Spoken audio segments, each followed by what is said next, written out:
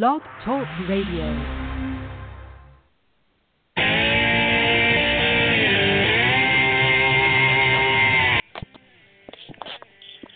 Hello, everybody, and welcome to Talking in Circles. I am Clayton Caldwell with my co-host John Harlow and Katie Williams. We bring you Talking in Circles here after Talladega Superspeedway on a Wednesday night. Call in live, 917-889-8280 to join the show, whatever you want to do.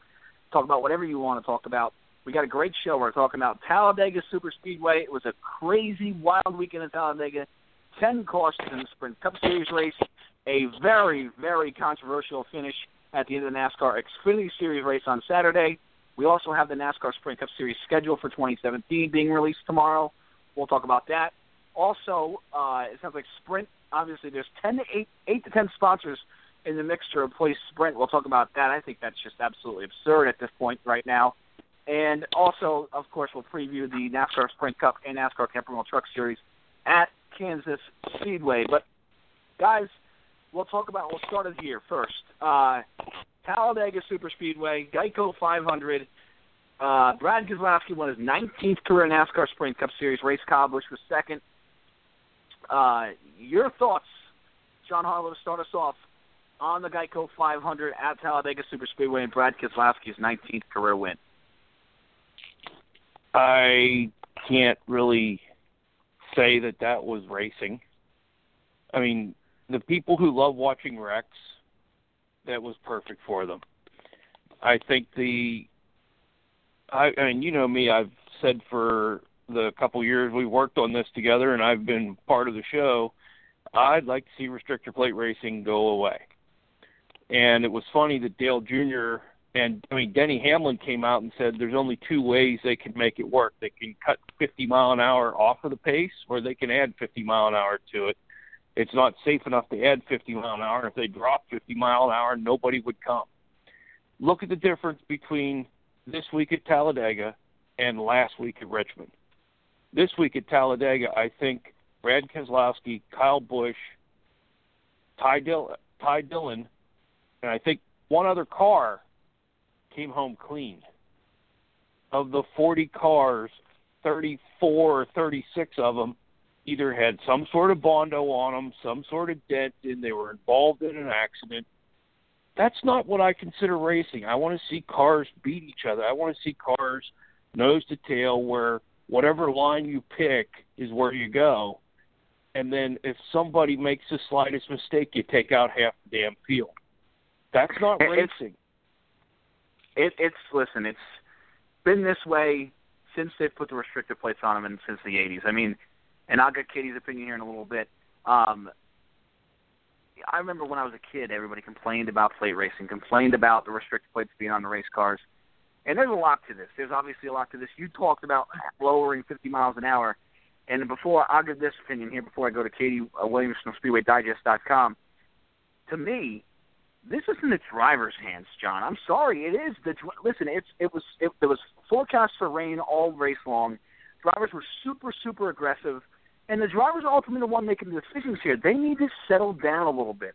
And I know that might mean single-file racing throughout the race, but they need to settle down. They're ultimately the one. And I know big packs are going to call us big wrecks, but these plate races aren't going anywhere. As much as people hate them, and as some people hate them, they're not going anywhere. Our biggest race of the year is a plate race, the Daytona 500. These drivers need to settle down. Katie, what were your thoughts on this weekend at Talladega Superspeedway? Well, we didn't see the first caution until about lap 50, and the guys were also racing the weather as well, so I wonder if that made them get up on the steering wheel a little bit. And cars don't fly. We need to do something to fix that. I'm not sure what, but when you have 4 big wrecks like that, oh my gosh. Yeah, you're correct on that, and that's where I'll agree with you is I think the big change we need to make here is these cars getting airborne. I didn't like seeing in one race 3 cars get airborne. Kevin Harvick got airborne at the end. Chris Buescher flipped over and over, looked like Rusty Wallace from 1993. Matt Kenseth had a very scary accident where he went upside down. I agree there. I think we need to look at the aerodynamics of these race cars, figure out a way to keep them on the ground a little bit better. I do think these cars will be slowing down a little bit more when we get to Daytona in July with a bigger restrictor plate. But again, Jeff Clark wrote an article this week about taking banking away from Talladega and Daytona, about putting a road course in the middle of these races. To me, it's just that's absolutely absurd. And I know you don't like restricted plate racing, but to me, it's not going anywhere, John. Oh, I know it's not going anywhere, and I know that would be impossible to put the road course in and especially with Daytona after the project they did, we're going to go take away 10 degrees of banking. That's not going to happen. It's one of those things where you have to sit through and suffer for 4 races a year. Just think of Sunday. More than $1 million worth of cars went to the junkyard. That is crazy. They're looking at the finances of the sport. Everybody's fighting for sponsorship, and they run 4 restrictor plate races a year, 2 at Talladega, 2 at Daytona, and 1 race costs the race teams $1 million. But again, that is absurd. To me, that is the responsibility of the drivers. If I'm an owner, I'm saying, listen, you guys are the ones making the decisions here. I remember back to 2001. I'm going to bring you back a bunch of years, 15 years. I know it's a completely different era. It was a completely different aero package. But I'm going to give you this. When Dale Earnhardt got killed in February 2001, everybody had that sick feeling in their stomach. I mean, come on, let's be real here. If you weren't a human being, if you didn't. And I remember going to Talladega, and there was a lot of worry going to Talladega in April that year because a lot of people were going, man, last time we were at a plate race, our biggest star got killed on the final lap. We don't want to see that happen again. God forbid we see that happen again. And that race, April 2001, was an absolute – go back and watch it if you're interested in it. It was an absolutely phenomenal restrictor plate race. You know how many cautions we had? 0. That's how many cautions we had because the drivers were very, very cautious, and they ran smart. They weren't stupid. They weren't crossing over. They weren't bump drafting going into the middle of a corner. I mean, come on, guys. You know, and I know it's not easy. I'm not saying it's easy because it's not, but these are the best drivers in the world. I think they can figure it out and be a little bit more cautious and not tear up nearly as much stuff. We have a call here, 917-889-8280, if you want to join the conversation here on Talking in Circles. What's your name? Where are you calling from? Hi, I'm Jonathan. I'm calling from Richmond, Virginia. Hi, John. I can tell you one of the main problems. And I was talking to one of y'all earlier today. There's too much downforce on the cars. Like a driver can literally slam into the back of another car in the corner. Now, does that give you any indication that there's too much downforce and these cars are too air dependent? Well, yeah, I think and I think as we've gotten in this sport here, 15 years ago this wasn't the case, but now it is as we've grown in this sport. These cars on any type of racetrack, John, are more aerodynamic dependent than they ever have been. Now, tell me if Jeff Gordon slammed into Dale Earnhardt during the mid to late 90s and all over in the corner, that would have caused a huge wreck. That would have been all over ESPN back in its heyday. Now, tell me, if that happened today, it wouldn't have happened. So just think about that. If you think about it, let me pipe in on this one, Clayton. 2 weeks ago, Tony Stewart went and moaned and went on TV, complained about 4 lug nuts, got his $35,000 fine, and basically said, when we put our helmets on, we become stupid. We're so damn determined to win that we will go to 4 lug nuts, and if we can get an advantage and we know we'll go 3. We need NASCAR to police us. If you look at the way they do the Xfinity race, they're not allowed the tandem draft. They're not allowed to hit more than 3 times. NASCAR needs to take the stupidity away from the drivers. You're right, Clayton. The drivers do have control, but also the drivers are stupid the minute they put the helmet on because all they can see is a checkered flag, a trophy, and kissing the girl at the end. That's what they see. So until NASCAR either puts in the you can't bump draft or anything like that, it's not going to happen. The other part is, and the way the restrictor plate's set up, you can be as cautious as you want, but you look at them, whenever they're not going too crazy and they're 3 wide because the cars just suck up to each other, somebody bobbles, you've got the whole field within 2 seconds of each other. You can't react going 200 mile an hour and get out of the way, so you're going to get a pile-on. It just is built in as a crash-up derby. Did any of y'all watch the Daytona Xfinity race? Yes, I was at that race, actually. That is awesome. Did you see how spread out the cars got that race? It was still entertaining, of course. Right. It was interesting, and I think, to me, let me talk about the Xfinity Series quick. I despise how they police the Xfinity Series. I think they need to, and I'll get Katie's opinion on this here, before we jump into the big controversy that was the caution flags. Yes, I know it's different era. But I despise how they police these caution flags, this push drafting in this Xfinity Series. I hate it. I think you can push draft you can do certain things on lap with 10 to go that you can't do with 10 laps in, and I just think that is so wrong on how they do it. And I'm not saying NASCAR is doing it intentionally. I think they just can't police it. I don't think they're good enough to do it, and that's why I'm almost to the point now, and this is why. And you look at the wreck at the end of that race. I truly believe that was a product of the tandem draft. Either you say you fix these race cars in the Xfinity Series where they can't tandem draft, or you let them tandem draft. That's the way I feel about it, because I just think it's absolutely absurd the way we do the Xfinity Series. Drivers don't know what they can do and what they can't do. We're getting black flag on lap 10 for something that, with 10 to go, is completely fine. I just think it's outrageous. Katie, what are your thoughts on the Xfinity Series, or anything you heard here in this conversation? It's confusing. I think, they said, drafting or tandem drafting is a no-no, and then I'm watching on TV, and it looks like that's what they're doing. Yeah, it really does, especially late in the race. And John from Richmond, we thank you so much for joining the show. You brought a lot to the show. We got another call here, another caller. What's your name? Where are you calling from? What do you want to talk about today? Hi, I'm Ryan, calling from Virginia. Hi, Ryan. What do you want to talk about here from the whole weekend at Talladega Superspeedway? It was nuts. What do you want to talk about?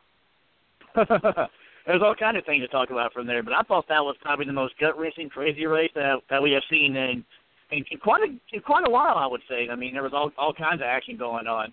A lot of bumping, obviously the wrecks, and we had, a couple flips. Yeah, it was pretty crazy, though. It was really more of a survival fest in the end. Once everybody started wrecking, it was just like, well, who's going to survive at the end to win this race? Pretty much what it turned into. Yeah, it really was. And, what do you think about the carnage at the end of that race? Do we need to do something for Talladega? I don't really think so. I mean, I enjoyed the racing there. Cars were actually able to get up there and pass, unlike in recent years. It was really nice to be able to see passing again. I thought it was the best Talladega race that we've seen from start to finish in a long time. But, I'm one of those people that likes to think that, to really get a perfect race, you got to have some wrecks, you got to have a lot of passing, you got to have some strategy involved, you got to have some teams or drivers make mistakes. And I thought we had all of that in this race. So that's the kind of race I like right there. You pretty much have everything from start to finish. You don't have one leader pulling away and leading the entire way. You don't have all good pit stops and no driver speeding. We had everything there. I thought the race was some of the best we've seen at Talladega in a long time. But on the other side of that, though, those two flips were pretty crazy, and in the end, we don't want to ever see anybody get hurt. So that's one of the things they got to look into. Because if I'm not mistaken, when Chris Buescher flipped over, his roof flaps didn't even come open until after he flipped over the first time. And that's never a good sign. But at the same time, the angle he was hit at, that was just a bad angle. He was just going straight, at almost 200 and just get slammed. It's to be expected. But the Matt Kenseth one was really a weird one. He was just sliding along and it should have never flipped, but unfortunately he did. And that could have been dangerous had he been closer to that fence and gone over it. Yeah, it's interesting. Definitely, I think the cars got upside down. I want to be clear, I do think there were too many wrecks. But I think ultimately it was because, like Katie said, they were driving because the rain was coming. I think they were overly aggressive. I think they were racing to halfway. I think drivers are doing stuff. I mean, when you saw Chase Elliott at halfway before, when we're coming to halfway, he was driving out of his mind. And I just think the drivers were overly aggressive. And that's not a bad thing necessarily, but I think that ultimately leads to more wrecks, John Harlow. I really do. I think that is part of the reason why we saw so many cautions. And I just think the cheapest way to prevent all this, the best way to do it is tell drivers to relax a little bit here and let's get through 100 laps before we start tearing up race cars.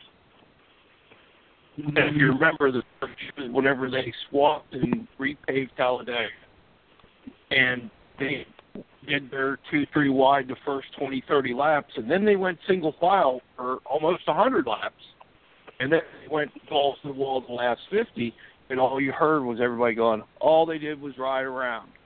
People want to, I mean, the people who are watching it, they do want to see the 2-3 wide all day long. They want to see the drafting. They want to see the pile-ups because they can't make ESPN unless they have a big one at Talladega.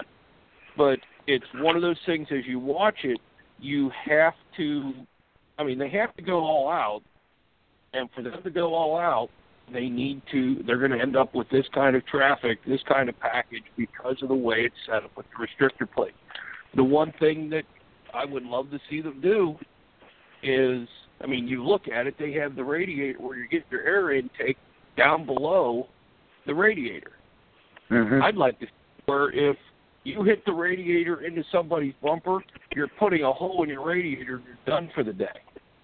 Make that at the restrictor plate races where your intake actually is instead of a pretend little grill there that doesn't exist. I'd like to see it that way, so if you do bump draft, you're going to pay for it. That might actually help them out. Yeah, it's an interesting topic because I think these guys, especially in the Cup Series, are building cars for super speedways only, and that's it. I don't think you're seeing a super speedway car anymore being ran at Kansas. I don't think you're seeing a super speedway car being run at Martinsville and stuff like that. So I think they're only building them for, which is another expense. And John, you hit on it. You know, that's a lot of money for these teams to keep building new race cars every time we go to a plate track. I mean, but again, I just think the cheapest, best, most possible way to do this is these drivers just have to settle down a little bit. And maybe there's a little bit of a thing in the back of their mind where you say there's a little bit safety where we haven't seen too many drivers get hurt lately, and they feel like they're almost invincible inside of a race car. That could be a little bit, I think, of something of it as well.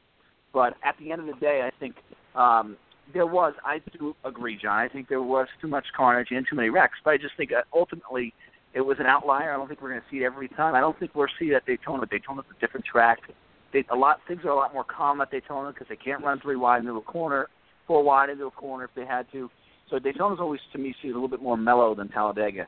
But I agree with you guys. I think ultimately there was too many wrecks in that race. But it was good to see. And Ryan, before I let you go, I want your opinion here on it.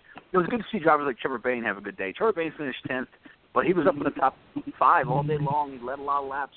It was nice to see that, and I think that's something that plate tracks that makes this racing so great is you don't see these guys who are basically a different medium here because they're good plate racers right up there in the front. I think that was great to see, Ryan.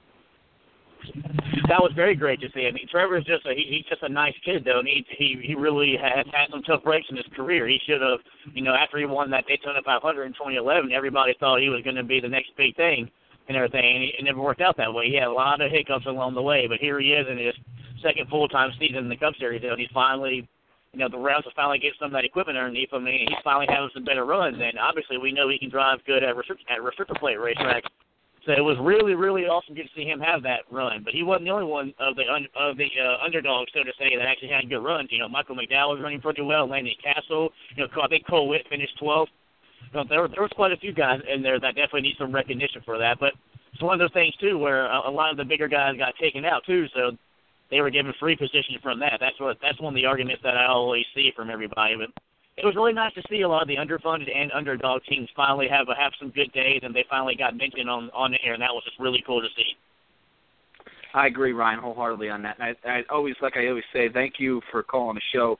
You always add a lot of perspective to this. And Katie, your final thoughts on this Talladega deal here before we wrap up the racing portion of the Cup Series. We're still going to talk about the Xfinity Series, but your final thoughts on the racing portion of the Cup Series at Talladega. Well, like I said earlier, when they weren't wrecking, the racing was good. Yeah, it really was. It was great to see. For sure. We have I think John called us back from Richmond. This is John from Richmond, right? Am I right on that? Yeah, I was. The phone line kicked me off for some reason. I don't know why. Oh, okay. I've been listening though. Next thing I want to talk about here, quick, is the NASCAR Xfinity Series to finish at the end of that race because it was controversial. If you weren't there, which I'm sure all you guys on the line were watching the race, but if you didn't, I'll try and wrap it up real quick. Basically, Brendan Poole had won the race technically. There was a caution, there was a wreck coming through the trial at Talladega, and if Talladega Superspeedway's start-finish line is a different distance than where it is in Daytona and all those other places, it's a little bit further down towards Turn 1, and the wreck between Elliott Sadler and Joey Logano. Logano hit the outside wall, spun in front of 30 cars, hit the outside wall. They raced to the stripe, even though the caution flag was flying when they raced to the stripe, I might add. Brendan Poole was the winner. Originally, NASCAR went back and said, no, the caution was out. They went back, looked at timing and scoring, figured out Elliott Sadler was the winner to that race. John Harlow, your thoughts at the end of that race at the NASCAR Xfinity Series Sparks Energy 300? It was a typical NASCAR cluster where I think they got it wrong. If you look at it, and I'm looking right now at NASCAR.com, they have a picture of the way they were allegedly when caution came out, and Elliott Sadler is in the lead. But Elliott Sadler is also below the yellow line.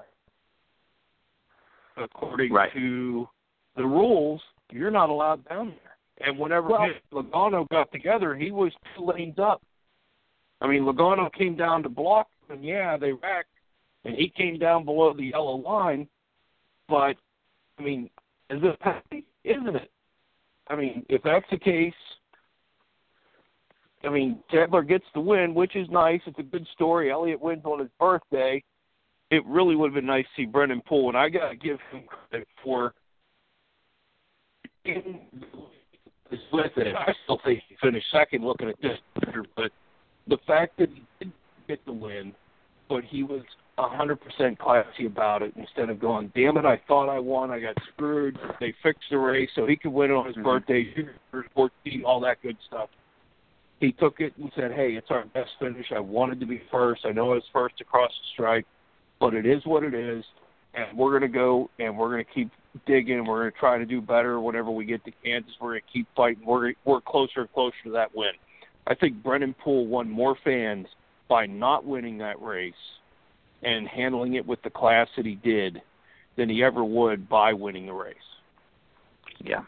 Katie Williams, your thoughts on the end of that race, NASCAR Xfinity Series Sparks 300? Yeah, I think Brendan Poole did win fans just by not winning the race. I had the assignment for Speedway Digest, and I'm like, okay, who won? Had to wait for Fox to figure it out or the officials to figure it out. But Brendan Poole also, he was the top of the rookies too, so it's kind of like he did get his best finish, and he did top the rookie list. Yeah, he ran a great race. There's no doubt. And there's nothing at the end of that race that will take that away from him. That he ran a great race. He got the recognition that he wants. And I think that's something that, again, it will not go away from him. But there's a lot to this finish. I think there's a lot to it. And John from Richmond, before I let you go here, what's your thoughts on this finish at Talladega in the NASCAR Xfinity Series? What do you think about it? One thing, I thought the finish was fine as far as them racing back to the caution. It's just when you're coming out of turn 4, cars start wrecking, whether it's the front pair or a set of cars, 100 feet behind you. If you're within 500-600 feet of the start-finish line, you're not really going to stop a wreck. The wreck's going to continue. Mm-hmm. So in that time frame, I think the finish line should be the caution light and where the field freezes. And that's what I had with the Saturday's race. They froze the field less than a football field or maybe a football field from the finish line. And that just, it just seemed kind of silly because the race was still happening as they approached the finish line, and that's the real problem I had. Well, and again, thank you for calling the show. You had a lot. I appreciate it, and definitely call back next week, John. But he brought up a good point. I think a lot of people, guys, John Harlow and everybody, I think a lot of people were talking about that. Where listen,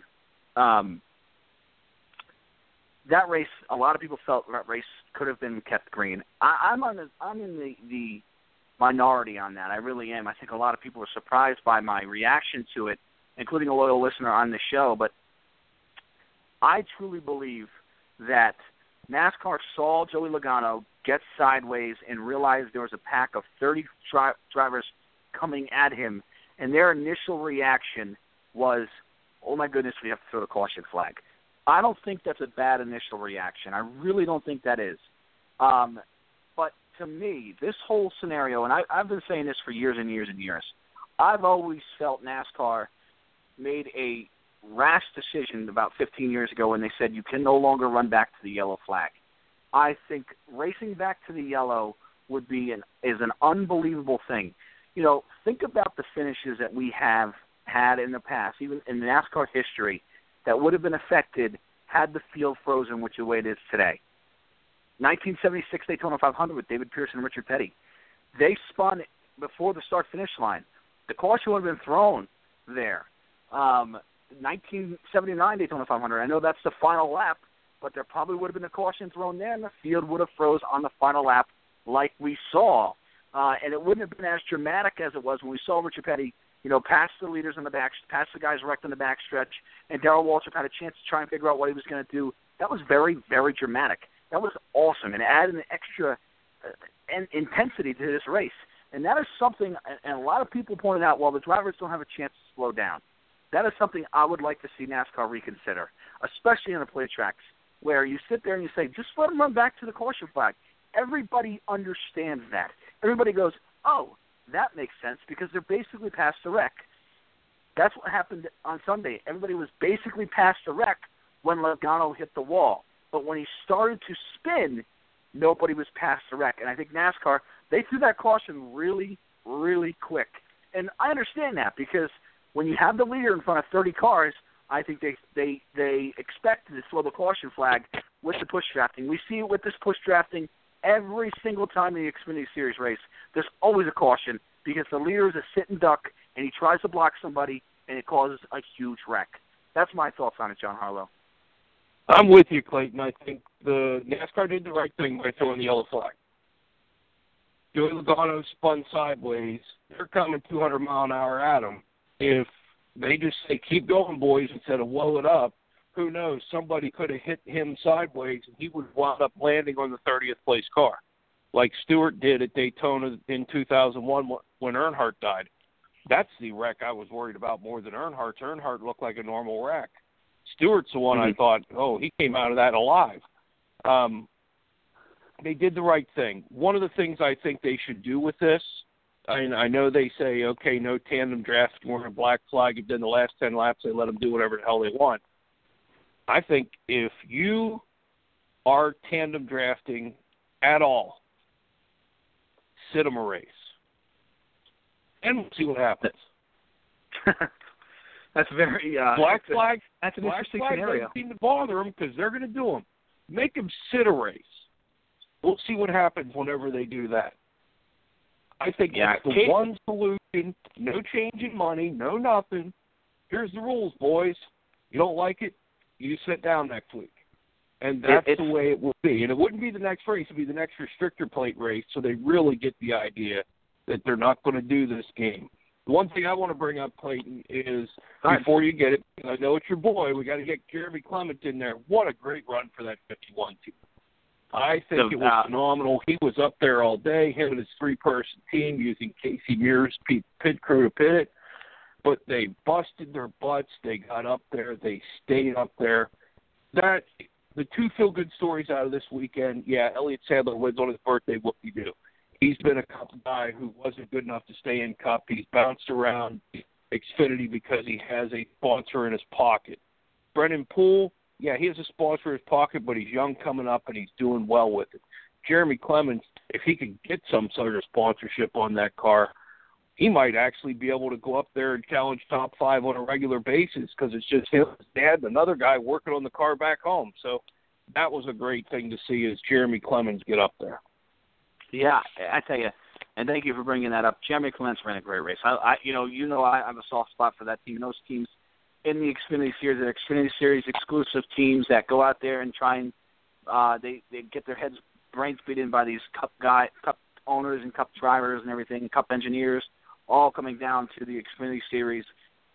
And that's something about the plate races that's great to see, because it definitely levels the playing field for these smaller teams, especially at Talladega, because handling doesn't come in nearly as big as it does at Daytona. And I think that's a huge, huge deal.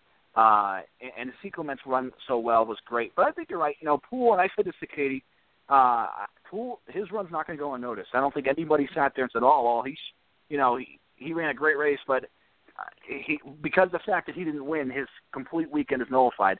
No, it's not. The kid ran a great race. He did everything he needed to do, put himself in position to win, and an unfortunate situation at the end of that race, no doubt about it. I don't even think NASCAR wanted to throw a caution flag, because you were setting up for an extremely, extremely, extremely exciting finish coming to the checkered flag.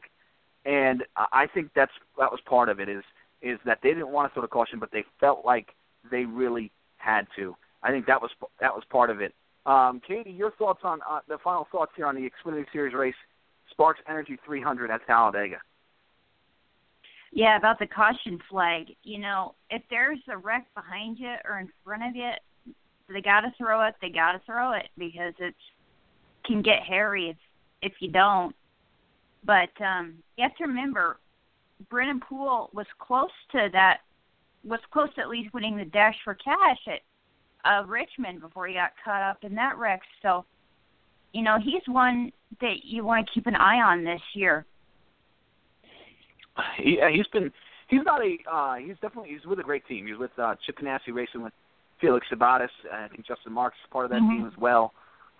So that's a very strong team. He's got a cup program there, and this kid's still learning. He's in his rookie year. So definitely, right. He's going to be up there contending for wins. He did a great job this weekend. He did. I just think this whole controversy, it's craziness. It really is. I mean, I was on there talking to several people on Twitter and on Facebook about this weekend's race. I just think NASCAR was in a tough spot there. I don't like freezing the field there. I wish it was different, and I've gotten pushback from a lot of people, a lot of very intelligent people, about racing back to the caution flag anymore. But I just think that is the only solution to what everybody's complaining about, because everybody's saying, I understand it completely, but the rule is if the caution flag is out, the field freezes. And to me, that was definitely warranted of a caution to have the leader spinning in front of 30 cars. That warrants a caution, in my opinion. It really does. And NASCAR, I don't think it was a split-second decision. Yeah, we can Monday morning quarterback it all day long, where we sit there and go, you know what, they should have not thrown it. And if they look back at it, they said, shoot, we shouldn't have thrown it. But at the time, it was a split-second decision on whether or not to throw the caution flag. They saw Logano spinning in front of the leaders, and they said, we have to throw it. And I think that's very understandable from that standpoint. Okay, guys, moving on from the weekend at Talladega Superspeedway, there's a couple of very interesting news topics. One just came out. We'll touch on that a little bit. One came out this afternoon. NASCAR and Sprint. Obviously, for the people listening that's not aware, Sprint, the telecommunications company that sponsored the Cup Series since 2004 when it was Nextel and then merged into Sprint as well, has sponsored the series since 2004, is leaving at the end of the season. So that means they need to find a replacement, obviously, for the 2017 season and beyond. NASCAR's Chief Marketing Officer, Steve Phelps, said on SiriusXM Radio's Trading Paint this afternoon that there are 8 to 10 sponsors in the mix to replace Sprint in 2017. And an announcement, John Harlow, should be made in September and October. Kind of odd news to me there. What are your thoughts on that? I think it's crap. You can't get 8 to 10 companies to sponsor a race team for a full season anymore. They're not, they're talking about a $1 billion 10-year deal where they're getting $100 million a year out of the sponsor to be the lead sponsor of the program. I don't see it coming. I mean, NASCAR's going to have to drop down their price, because I don't see 8 to 10 companies in the economy we're still in that's willing to shell out $1 billion over 10 years to sponsor the series. And if I'm the sponsor coming in looking at it, there's 3 things I'm looking at. Attendance is down. TV ratings are down. And in the next 8 to 10 years, you're losing Tony Stewart, Matt Kenseth, probably Harvick, probably Johnson, probably Junior. Newman. I mean, you're losing your big-name drivers in the next 10 years. Mm-hmm. And NASCAR hasn't done a whole hell of a lot to build the bench, because everybody in the Cup Series is running the Xfinity Series. I mean, when you look at Junior Motorsports, they got the All-Star car. Penske's running with Keselowski or Blaney or Logano. You've got Joe Gibbs Racing running with Kyle Busch. Yeah, finally they're using a couple of the youngsters, because it used to be Kenseth and Denny would swap the car that they have Eric Jones in this year. So they actually have done a little less, but there's more Cup drivers down there running every Saturday. So you're not building your bench. So in the next 10 years, what kind of marketing do you have with your drivers to make this sport worthwhile? NASCAR is on the verge of possible collapse. Well, I think it's interesting. I've heard a lot of rumors about this, John, as far as how they're going to handle this. I've heard something as there might be a sponsor like Sprint, let's say. It's not going to be Sprint, but let's just use them as an example. That sponsors the regular season, where it's going to be the NASCAR Sprint Cup Series regular season. And then when the chase comes, they're going to have a completely different sponsor the chase. You might see sponsor the entire series, and then it might be like the New Era Chase, NASCAR New Era Chase in the Sprint Cup Series or something to that nature. I've heard that rumor. But to me, the fact that we've known Sprint's been leading for a long, long time now.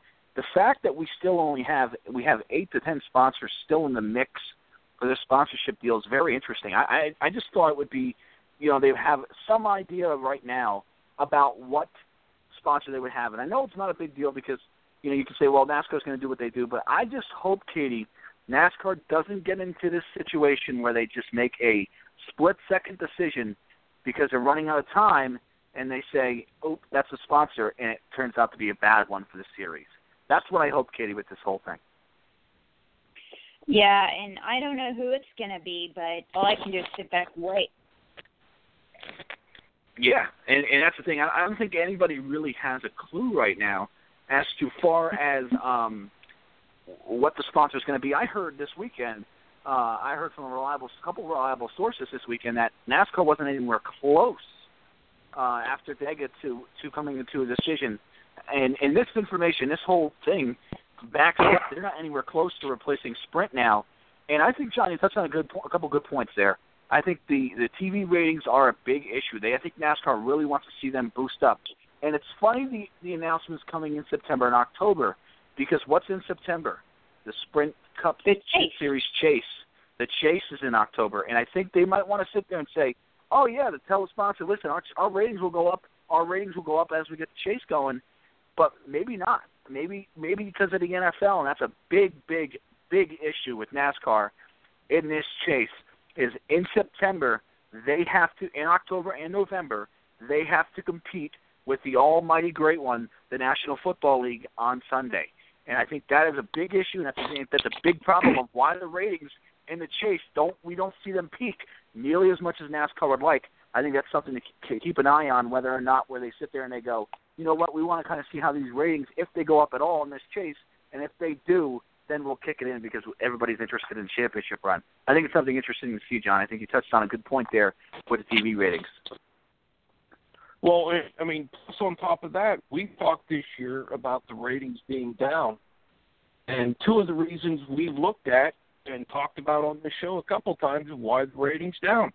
Gordon's in the booth, and the 24, I mean, Chase Elliott's doing great in the 24 car, but Chase Elliott doesn't have the 20-plus year resume that Jeff Gordon has, and there aren't the millions of Jeff Gordon fans that they're sort of like I was way back in the day, where it's like my driver went away. Okay, who do I pick? It took me a couple of years to figure out who it was going to be. The other part, Tony Stewart was out. And if we go down the road with TV ratings falling, attendance falling, I mean, it's not like they're building more seats at the track, they're taking seats away. And there's still a lot of people disguised as silver bleachers. And with the big-name drivers that we talked about just a couple minutes ago who should be retiring in the next 10 years, do they get is there an opt-out in this contract where if the ratings don't hit a certain point, I only pay so much, sort of like the car owners have with sponsors? If we don't make the chase, we don't get as much money as we do. If we make the chase, you put the sponsorship in all the way. How's it going to work? What's NASCAR going to do? There's going to be some creative marketing that goes into the sponsorship deal. And again, I'm telling you flat out, there's a shot in 7 years from now, NASCAR is an afterthought. Sort of like the CART and IRL series was whenever they split. This isn't far from the split where you don't have any big names. You're going to have Kyle Busch. Down the road, you'll have Kyle Busch, you have Logano, you have Keselowski. You may get the Chase Elliott. You may get the Eric Jones. It's not Tony Stewart, Jimmy Johnson, Jeff Gordon, Kevin Harvick, Matt Kenseth. It's not the same. And I don't know what it's going to be like in 7 years. And I'll tell you another name, and I don't want to bring this name up because to me, if you're on a racetrack as far as how you perform, if you're irrelevant, I don't like mentioning you, but this is somebody who NASCAR and a lot of people claim brings people to the TV screen, and that's Danica. I don't think Danica is going to be around much longer. I think she has openly come out publicly and said she eventually wants to start a family with Ricky Stenhouse Jr., and she's 31, 32 years old, so you have to sit there and wonder how long what that means.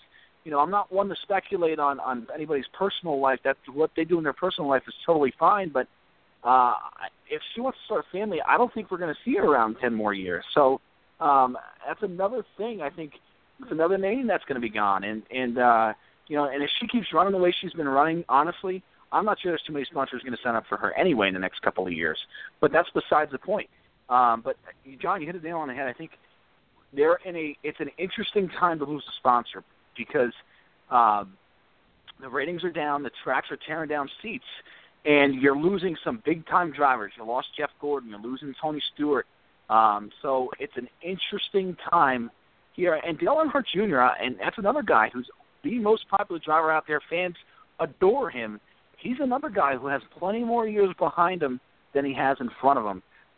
It's very interesting to see what's going to go on there. Katie, what are your final thoughts here before we move on about this sponsorship mix in the Cup Series? Yeah, I have no idea how it's going to go, but it just depends on who's up and coming. You know, you have to look at the Xfinity Series, you have to look at the Truck Series, and you even have to look at the ARCA Series. I mean, that's not NASCAR, but it's got, I don't know, the NASCAR hopefuls. Yeah, you're absolutely correct on that. And there's a lot of guys in the Truck Series, and we got a call here I'll take in a second.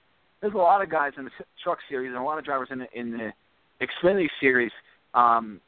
You know, for example, William Byram, he might be a guy 8 years down the road who could be winning Cup races. You never know. The caller here, what's your name? Where are you calling from? This is Lee from Virginia. Hi, Lee. How you doing? Hi, Good, Lee. how are you? Good. What do you want to talk about today?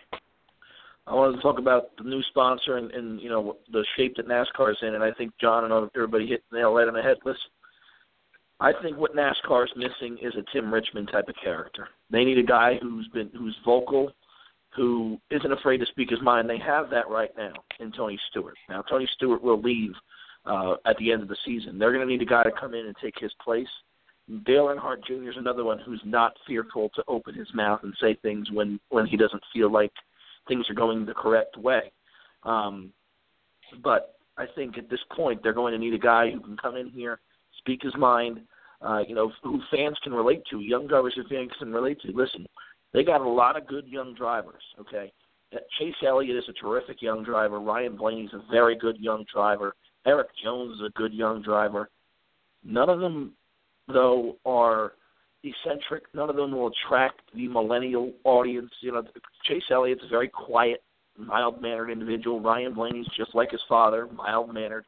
Eric Jones is another guy who's going to ruffle people's feathers and create some controversy. They need a guy who can go out there and do that. And I don't see him on their radar at all in the future. Good point. And they're going to need a guy like that.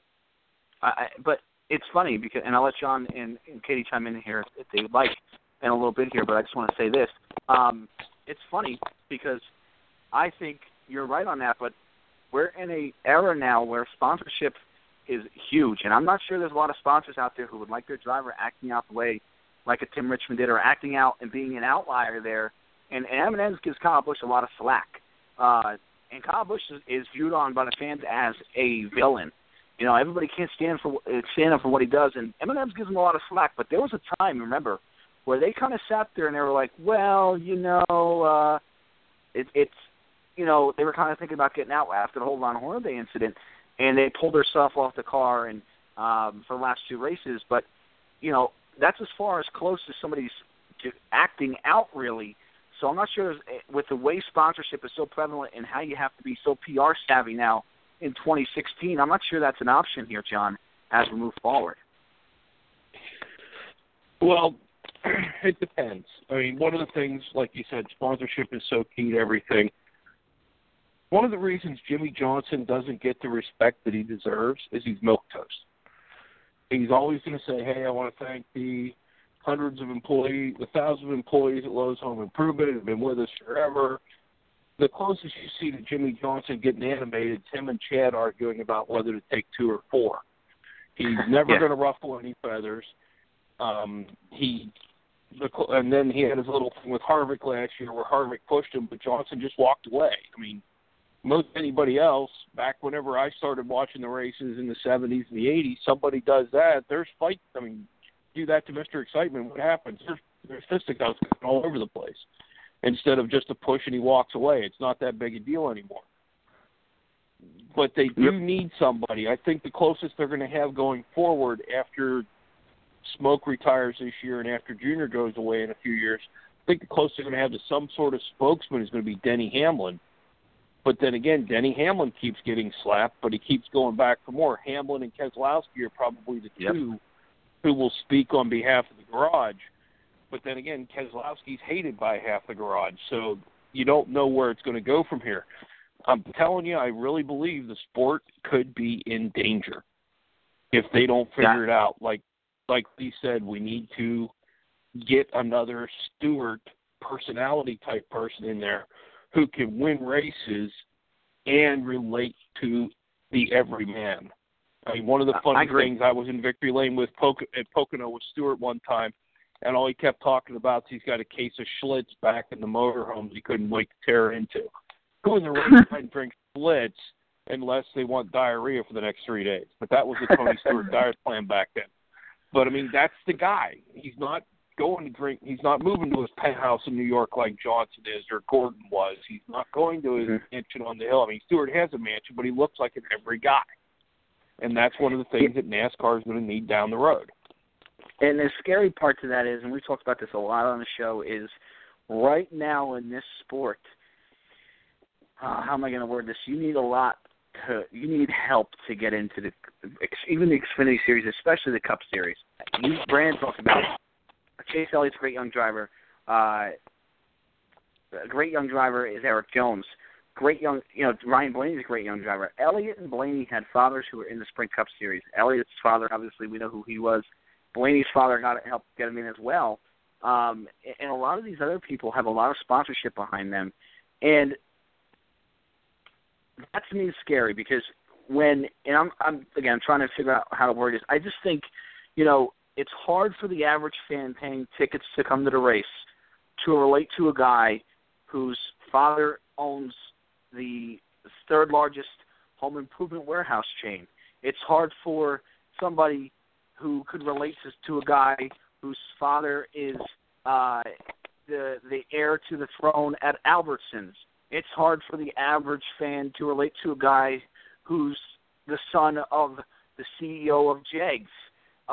It's hard to relate, and part of the reason why Dale Earnhardt and Richard Petty were so iconic in this sport was everybody could relate to him. Dale Earnhardt was the guy where you sat there and you said, hey, he likes to farm, he likes to hunt. That's what I like to do. That's cool. Dale never kind of gone away from that. Richard Petty was the same way. Richard Petty never went away from that. Bobby Allison was always the same driver. He was he was a tough son of a gun. His entire career up until the day he got hurt. Bobby was the same personality the entire time. He didn't care what people thought, and people respected that. You might have hated him for it. Even Darrell Waltrip. Darrell Waltrip was a guy. He had a big personality. People hated Darrell Waltrip, but you had that small core group of fans who absolutely loved him and idolized him. And it just seems like nowadays everybody's kind of falling in the middle. And it's not because I don't think these guys have personalities. It's because I think public relation-wise and the way these sponsors are, I just think that's the way they're forced to act, especially in front of the camera, which to me, and this is something I wasn't going to touch on, but I'll touch on it here.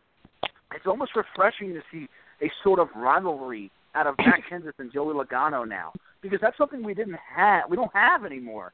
We don't have the Richard Petty, David Pearson rivalry. We don't have the Dale Earnhardt, Rusty Wallace rivalry, the Dale Earnhardt, Jeff Bodine rivalry. We don't have that in the sport anymore. So it's good to see drivers who might not see eye to eye every day be frustrated at each other. You brought up a lot of good points, Leah, and I think that's definitely something that it might be out of NASCAR's control almost, but I think it's definitely something that needs to improve. I think you're absolutely right on that, Lee. And one of the things I think that they needed to address is the cost of getting into the sport, even in the smaller series. You know, I understand that they were fighting to raise the purses in the top series, and that's why we have the chartering system. Will a chartering system work in the Camping World Truck Series? Will a chartering system work in the NASCAR Xfinity Series? Will that even close the gap to the smaller teams and help these young drivers get involved into rides? Those are questions are still yet to be determined. They're going to need to raise purses in order for these teams to survive and have these guys not rely so much on sponsorship. They need good young drivers in here who are a little bit mouthy, who guys can relate to, because I think you're right, Clayton, that we can't relate to another guy who's in the Xfinity Series. The son of the CEO of Marine is running in the NASCAR Xfinity Series right now, who's a young driver. We can't relate to him either. So there's still a lot of work that needs to be done. Yeah, I agree. Well, and on top of that, go ahead, John. On top of that, Lee, whatever you were saying about that, there are a lot of things where you look at it when they say about race purses, making them bigger so sponsorship isn't such a big deal. They make more money in Daytona Beach than you can shake a stick at, that being NASCAR, because of what the France family owns in NASCAR and their majority ownership of ISC. Before the first lap is run, they have made a profit. They will make a huge profit every time the circus comes to town. They could raise the purses without, in reality, they could go without a sponsor for the series with the amount of money they make off of the TV deal, off of the official toilet paper of NASCAR and all the other different sponsorships they have, all the tickets sold, the beer, hot dogs, food sold at the track. They can do it without a sponsor. They're just pocketing it down in NASCAR headquarters. They're not raising the purses that much because of the charter series. They're just making sure that the big drivers get in. You paid your dues, you got a guaranteed starting spot until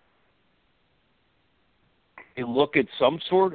I almost want to say look at it the way the NFL does. Every team gets the same amount of revenue. Every team, revenue sharing, and the NFL has parity. NASCAR, there's nowhere near parity. You've got 5 teams 5 multi-car teams that have a chance of winning every race. I think You may ultimately, get the outlier in a restrictor plate, but I mean, if they go to some sort of revenue sharing, which will never happen because of the way NASCAR is, they could end up making the sport stronger and survive better, but they're not going to do it. I think ultimately that's the goal of the chartering system, but with the way sponsorships money is so far out of hand, you're never going to see that. But I think ultimately what they're trying to do with the chartering system in NASCAR is say what they take home from the racetrack, the amount of purse money they take home is identical. That's, I think, something that these owners definitely want. But again, to sponsor David Reagan's car and to sponsor Dale Earnhardt Jr. car are per race, it's not even close. So I think that's a big issue. Lee, thanks for joining the show. You're more than welcome anytime you add a lot to the show. I appreciate you coming on, and we'll call back next week. You guys do a great job. Thank you for having me. Thank you, Lee. It was Lee from Virginia. Always adds a great insight. Katie, your thoughts here on that whole sequence we just had. Your thoughts? Man, I don't know what to say. I think one thing I'd like to add is I don't know if we're getting someone that is speaking their mind right now. You kind of have to towards Joey Logano, I don't know, being the bad guy a little bit. Well, yeah, he's a guy who definitely has ruffled some feathers here. I know a lot of people don't like Logano in the garage area. I think that's pretty evident. So he's definitely a guy who ruffles a lot of feathers. And I feel like the two Penske drivers definitely are out on the island. There were not too many people really like them, but it's just, to me, it's nowhere near where it was as far as personalities go. And I think it's a lot to do with sponsorships. I really do. One more topic I want to touch on before we wrap up, guys. We only got about 2 minutes and 30 seconds here. Is the schedule. The schedule is going to be released tomorrow for 2017. Not too many changes. It sounds like Daytona is going to be a week later, which is pretty interesting. But also, there's a big swap at Dover. They're going to try and push Dover back a week, it sounds like, as well, where Dover's going to be behind Charlotte. But news on NBC Sports right about 2 hours ago that there's going to be a swap in dates between Talladega Superspeedway and Kansas Speedway in October, making Kansas Speedway the deciding race in the second round of the chase. Talladega will now be before Kansas, so it will go, I believe, it is Charlotte, Talladega, Kansas, I believe it is now. I could be totally wrong on that for the second round, but I think I'm pretty accurate on that. But a lot of drivers, John, complained about Talladega being the deciding race. What are your thoughts on that swap before we wrap up here? I think it gives everybody a chance to make a time. If they get caught in the big one at Talladega, they have a shot at making it up in the other two races instead of Talladega being the end-all, be-all, where you're going to end up having a pile up and people are going to be complaining. It'll take away what Harvick did at Talladega last year. I mean, if you think about it, he went out and caused a wreck to make sure he got in.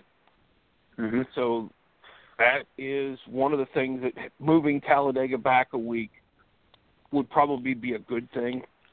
To be honest with you, I'd like to see Talladega not in the chase because that is too much of a wild card where, I mean, like Stewart said, when you practice it, you can put a monkey in here, it'll do it. It'll drive the car because it holds itself well. I mean, it's whoever gets a little loose, you're going to end up having a problem. But I think moving Talladega back a week gives you 2 weeks to make yourself up. And my final thought on this is, I wonder if I'm sure the drivers' union had a lot to do with this, but I wonder if also there was some attendance thoughts going through. Kansas Speedway changed their date, and in their first race they changed their dates. Now Mother's Day is coming up this weekend, and I wonder if they sat there and said, well, if we get Kansas on an elimination race, the attendance for that race will be up more than what already is. It's an interesting thought, I think, to have. I want to thank Kitty Williams, all our callers today, John Harlow, of course, for contributing, and we'll be back here next week on Talking in Circles. Good night, everybody. Good night.